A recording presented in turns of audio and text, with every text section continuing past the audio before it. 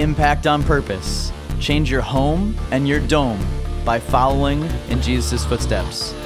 I'm your host, VJ Tunkel. Let's get started.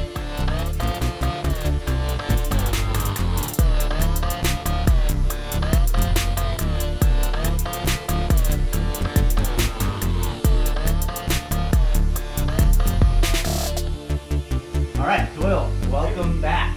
Thank you so much for being here. So for all of our listeners, Doyle is a co-host of the podcast, and this is actually our first episode in this 2021 season. So we stopped in February, so you are helping open this back up, and I'm really excited to have you here. Welcome to all of our listeners. Welcome back to 2021, and Doyle is back with us. So if you haven't been listening through the whole run of the podcast and through the name change and all the drama of that, Doyle is a mentor of mine. He's been a pastor of mine. He's a teacher of mine. He has been counseling for how many decades, Doyle? 4. So changing thousands of lives over 4 decades of counseling. He's a sage in my life. He's full of joy and full of passion for seeing families restored and seeing healthy relationships change the world. Which is a saying I've been hearing a lot lately on a certain other podcast. Mm-hmm. We spent a lot of time together digging deep in my own life, and you've done so much to help me. So I just wanted to give you a platform here today to share your stories from your 4 decades of experience in changing lives. All right, so Doyle, here is my first question for you. What is your mindset going into a first session with somebody? Trust is the first thing, because if I don't have the client's trust, or whoever I might be counseling or something like that, if I don't have their trust, then there's no point in going forward, because they're not going to do the work they have to do. They're going to be suspicious of anything I recommend, and so I forget his last. I think the author's name is Yalom. Wrote a book years ago called The Gift of Therapy. And that really impacted me in terms of working with people, because that's when he talks about the need of building therapeutic trust in this relationship. And in addition to that, I also try to pay attention to how I'm feeling, because if I feel comfortable being with that person and I feel like I can really help them, and I also feel like I want to help them, then that's going to occur. But if I'm feeling frustrated, or I feel some kind of antagonism, or I don't like what they're dealing with, and I kind of do this transference thing where I transfer my values and judgment on them without being sensitive to where they're at, then I've created a barrier to being successful in that conversation. And it's interesting to watch how that happens. So the first thing I look for is to build trust. That's the biggest thing of all. So the second thing is I start pursuing right off the bat, what happened? What got you to where you're at? Because most of the time, most clients come into a session, or if it's a pastoral situation, someone's coming into a time and they have all these surface things they want to talk about. But we all know that there's stuff underneath the surface. Sometimes it goes back a couple months.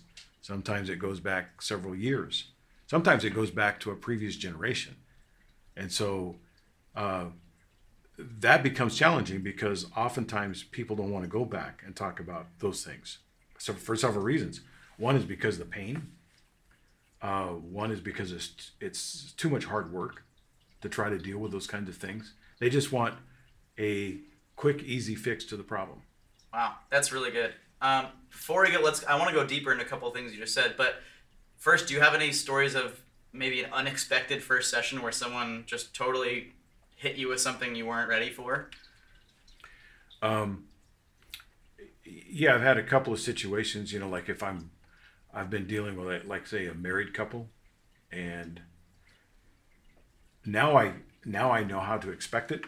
But I had a couple of situations where there was like an affair going on, and I didn't anticipate it. And so now I know what signs to look for. I can tell the just by the body language. I can tell by the way the conversation's going. And I have successfully a few times now gone, there's something else going on in this marriage than you really telling me. And sometimes they don't even know, which is a little awkward, especially if the couple's there together. Yeah. And, someone has to, I was trying to think of some individual situations. I think there have been a couple individual situations where someone has had a deeper addiction than I realized. And it's more severe than I thought. And, you have to, one of the things about counseling you have to do is you have to keep this straight face. Because I've heard some stuff that's like, I'm not going to share what those are here, but I've heard some things where I'm keeping this straight face thinking to myself, this sounds kind of rude, but I'm sitting with someone right now that's kind of like, maybe they should be in jail or something. And I remember one time counseling with someone that was battling with some real schizophrenia issues. And it was a little bit concerning because he was a little bit unpredictable. And I wasn't sure which way it was going to go. And so I had to be careful. And I just had one come to mind. I was trying to help a veteran who was dealing with PTSD. And he would always come into the session with sunglasses on. And I asked him one day, I said, would you mind taking off your sunglasses? Because I couldn't see his eyes. Yeah. And he got angry with me. No, I'm not taking them off. I said, okay, that's cool, that's fine. So then I pressed him on an issue, and I had a small office, and we were about this far apart, socially distanced apart. And he got angry with me and stood up. This guy was 6'4", and he stood up above me and he said, "What are you trying to say?" I'm like, because all I knew is at that moment, all he had to do was take his big hands and put around my neck, and I was done. Wow. And so I had to calm him down and assure him that I wasn't trying to put him in a disadvantage. How did that sound when you did that? Can you kind of call up any of that memory of what you were saying to him in that moment? Yeah, I stayed calm, and I kept using the word, let me assure, I kept using the phrase, let me assure you, I'm not trying to trap you. I'm on your side. I'm not trying to come against you. I understand you've had lots of stuff you've been battling, and I'm not your enemy. Because that's his big deal. I mean, he's been battling, whether it was the enemy on the field or whether it's the demons that are on, so to speak, that are in his head, in his heart. And I had to make sure he understood I wasn't one of those, that I was on his side. And it's almost like I had to go on the other side of the room and sit with him and say, I'm with you. I'm not an opponent. And he calmed down. And I had another situation with a couple. It was a situation where there'd been infidelity. And again, this guy stood up and got really angry. He was going to leave the appointment. And I just had, again, to assure him, look, you got to understand, I'm trying to help both of you together. I'm not against either one of you. And I've got to call out what's there, but at the same time, I'm not against you. And sorting that out's kind of tricky sometimes. Yeah, that's a really good message to anyone who is going into counseling for the first time or maybe afraid of going to counseling, is that your job is to work for them and for their good. You mentioned the word generational a couple of times earlier in the introduction question. Can you explain more about that word as far as you've experienced it and maybe some specific stories where you've seen whatever that means at work? In the scriptures, in the Old Testament, in the Torah, Moses, or God communicated through Moses, that sins of the fathers get passed to the third and fourth generations. But when the fathers confess, when the fathers repent, then there's a blessing that gets extended to 1,000 generations. And I think that's such a big deal because the impact of confession, the impact of grace and mercy is so much larger than the pain of sin or failure. But the problem is when people are living as an extension of a previous generation where there's been quote unquote the sins of the fathers. Maybe it's a father that had alcoholism. Maybe it's a father that had, or a father or mother that had was really insecure about their own leadership because of the way they were treated by their mother. I was just helping someone the other day, just realizing that what was going on was happening because they were repeating exactly what their mother had done to them. And now they're doing it to their children out of their own insecurity because they don't have any other template to follow. So that's a generational thing. I think another thing that comes to mind, it's not unique to Pete Scazzero with emotionally healthy spirituality and that kind of thing, but any good counselor, I think, uses the worksheet called the genogram. And a genogram simply goes back generally 3 generations, present, previous generation, and one more beyond that, to look at where there's been good relationships passed from one generation to the next, and then where there's been breaks. I mean, a couple I was working with the other day, when I found out that the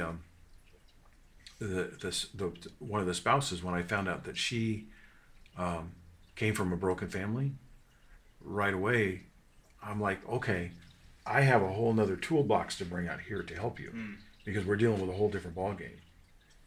She's in a deficit to start with. So her husband trying to figure out, why is there so much deficit? Why is she so needy?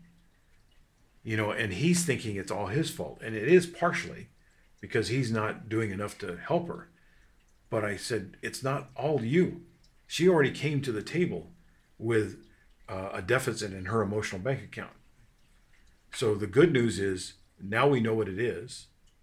What's tough is you're going to have to go beyond the call of duty to make deposits until you break even.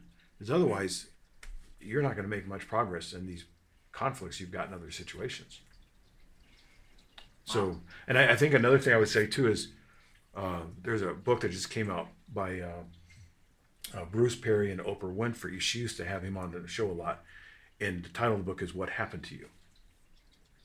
So you're talking to somebody and you're listening to them, and then you pop the question, so tell me what happened to you.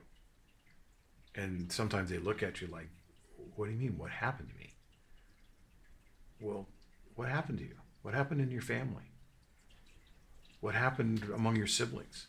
And that's when you got to keep a poker face, because then you find out all sorts of stuff. Like you've got, my brother abused me. My father we would all go hide in our bedrooms because my father came home at night drunk. And I'm like, okay, now we can start unpacking, because you got to realize those things, unless you've resolved those issues, those things are still haunting you to this day. Yeah. And they've created, the crazy thing is they've created these tracks in their brain. So they get stuck in this routine and they get stuck in that rut. And until you kind of bump the needle, they're going to continue to slip into the same cycle. They might be okay for a couple days, but they'll slip back in the same cycle. Yeah, that reminds me of the book that you had me go through. It Didn't Start With You, where going through that book, that's another good. It made me realize I was treating Emily, my wife, in certain ways because of how I was treated, even though she did nothing to deserve them. There's no factual basis for those behaviors in those situations. It was just something I was carrying, and I continued that behavior even though the situation had completely changed. Yeah, and what you're describing is it's a trigger. So as you're describing it with you and Emily, so Emily might do something and it's triggering something inside of you that, like you said, has nothing to do with Emily. Yeah. That's the same thing happens when there's a couple where there's been infidelity, and triggers are a big deal in that situation. And the betrayed partner, they can be in the middle of, I read about this one spouse, she's in the middle of Walmart in the toy section. And something in the toy section triggered her, the pain that she was still carrying. And all of a sudden she's on her knees sobbing in the middle of Walmart. And it doesn't make she's like, this doesn't make any sense. I'm not with him, I'm not in the situation. it makes total sense because our emotions are very complex, and the way they affect the way we think and the way we respond to situations have a huge impact, in what goes on. So yeah. So I know that the demand recently, probably in the last year and a half, for counseling has skyrocketed, and you've participated in helping meet that demand by counseling people all over the world, right, through online counseling. What are some of the most frequent issues or topics coming up in this season? Yeah, no, in this season, I read a statistic the other day. It said 1 out of 6 people used a counselor or entered into therapy for the first time in their life. Wow. You and I have talked about this a little bit because, your involvement with school and, going to school and the kids having to wear a mask all day and so on. I don't know if we're going to ever be able to quantitatively evaluate, to start with, the impact everybody wearing masks has done, especially to kids. Like, for example, and I'm getting to your question here in a minute, but for example, if you think about now that a lot of people, because they're vaccinated or whatever, are not wearing masks, and maybe I had this experience recently. I was in a setting where all the people I was with, I'd only known them in that setting with a mask on. Yeah. And so the first time I saw them without their mask on, I had this really disconcerting feeling because I'm looking at them going, wait, their nose and mouth doesn't match up with their eyes. I even had it happen last night. I looked at this person and I was like, wow, this person does not look like I thought they did. And it's not a bad thing. It's just I was off.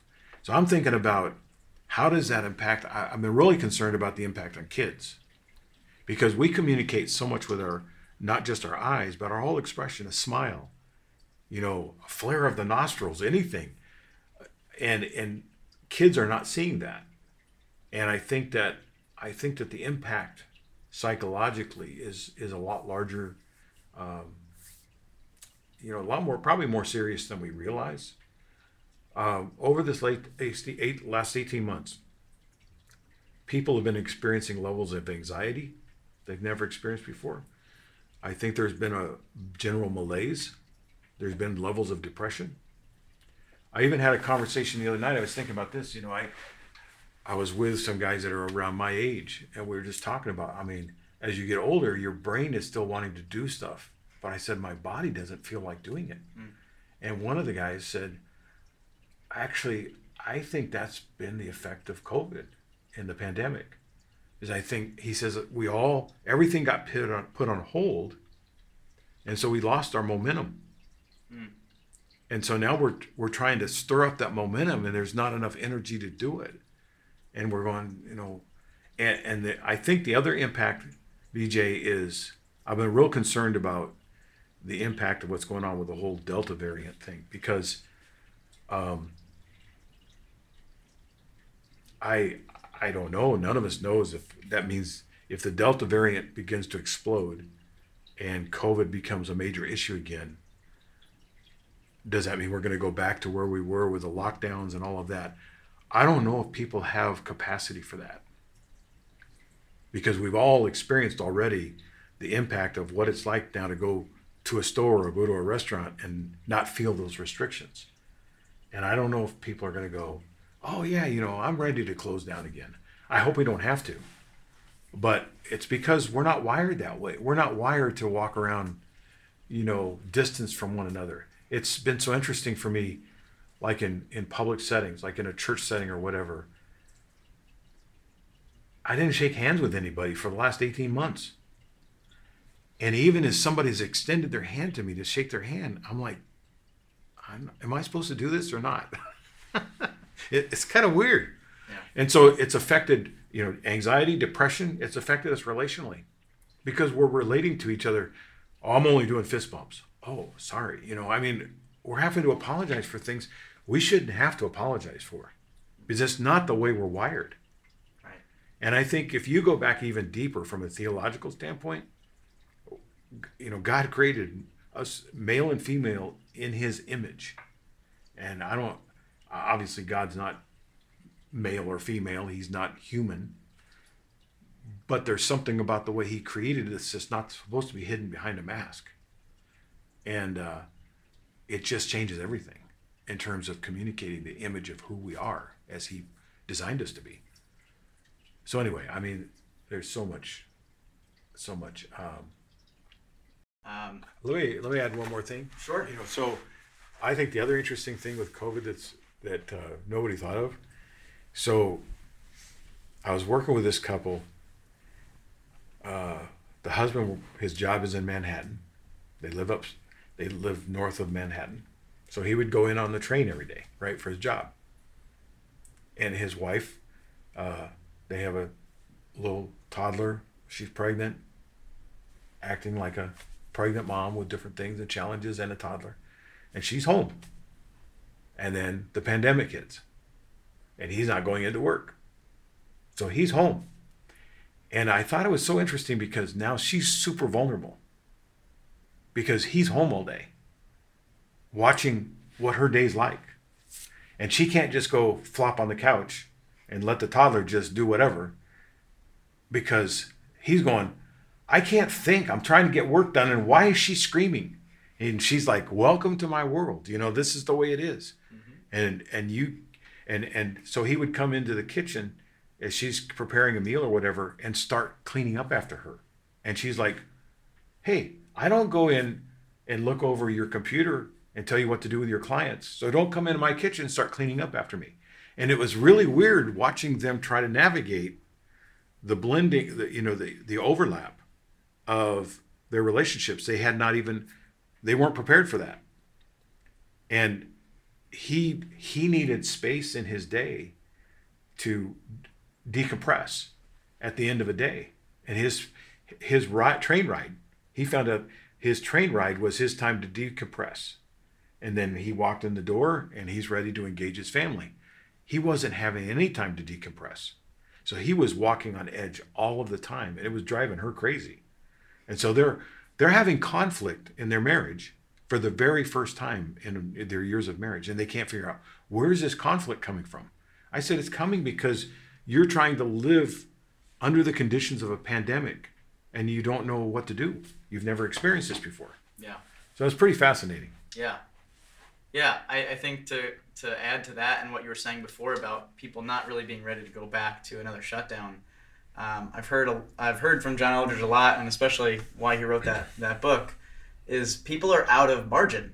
Like the pandemic was like the shutdown was, we made it through because we had some just margin left. We had some juice set aside, some reserves. That's probably the best way to say it. Mm-hmm. We had a reserve tank, and now it's gone. And that's why coming out in the spring and the summer, it was so crazy. I mean, I've heard more road rage the last couple months than I've ever heard in my life. People just don't have the reserve for patience or the space to go slowly, and that is going to be very interesting if the current situation does not continue to improve. I think that's a really good point. I think obviously it's a complicated issue, but the issue of different levels of crime in our cities, the road rage issue, and all those kind of things, you can't ignore the impact of what the last 18 months has brought on people. Because people are they're tired. They're just tired. Yeah. And I mean, I know you and I have talked about this too. I mean, you are pretty good at successfully avoiding anything in the news. Yeah. but we both know that most people don't manage to avoid that. So depending on what they listen to, I mean, you could listen to 3 or 4 different sources in an hour and have no clue which way to go. Yep. So now you're walking in a state of confusion, trying to figure out, well, what am I supposed to do? Am I supposed to go in the store with a mask on or a mask off? Should I go to a restaurant? I've been amazed. My wife and I, we didn't, we probably traveled way more than we were supposed to this last year for different reasons. And I'm really surprised the number of people I've talked to in the last month not only didn't just take a flight to some other state or country, they didn't even take a road trip. And like they went on a vacation and they got out of town for a few days and they're like, yeah, this is the first vacation we've had in 18 months. That's crazy. I mean, I don't know how they did that. Because you got to have time away and, space. And to go back to what you said, you've got to have somewhere where you can replenish your resources to have the margin and your reserves. Yeah. So it's been a crazy time. Yep, it has. What you were saying about the news, my family was having a conversation a couple days ago, and I was just listening because I really don't have anything to add. And they were talking about this personality and this personality might be moving to this network and this TV show, and it was all news-based. And they were like, well, these guys are lying, and then we get the real story. And I was like, news is not information anymore. It's for entertainment purposes. Right. And you guys are talking about it like it's a reality TV show because that's the closest example to what news has become. And that, actually, I think they actually heard that this time that I said it. And it was very interesting for them to watch them to consider, like, oh yeah, this is really just, it's not about telling the truth. It's not about uncovering the story. Right. It's about giving the most interesting story I can, whether that is embellished or fictional or fact. It doesn't matter. Mm-hmm.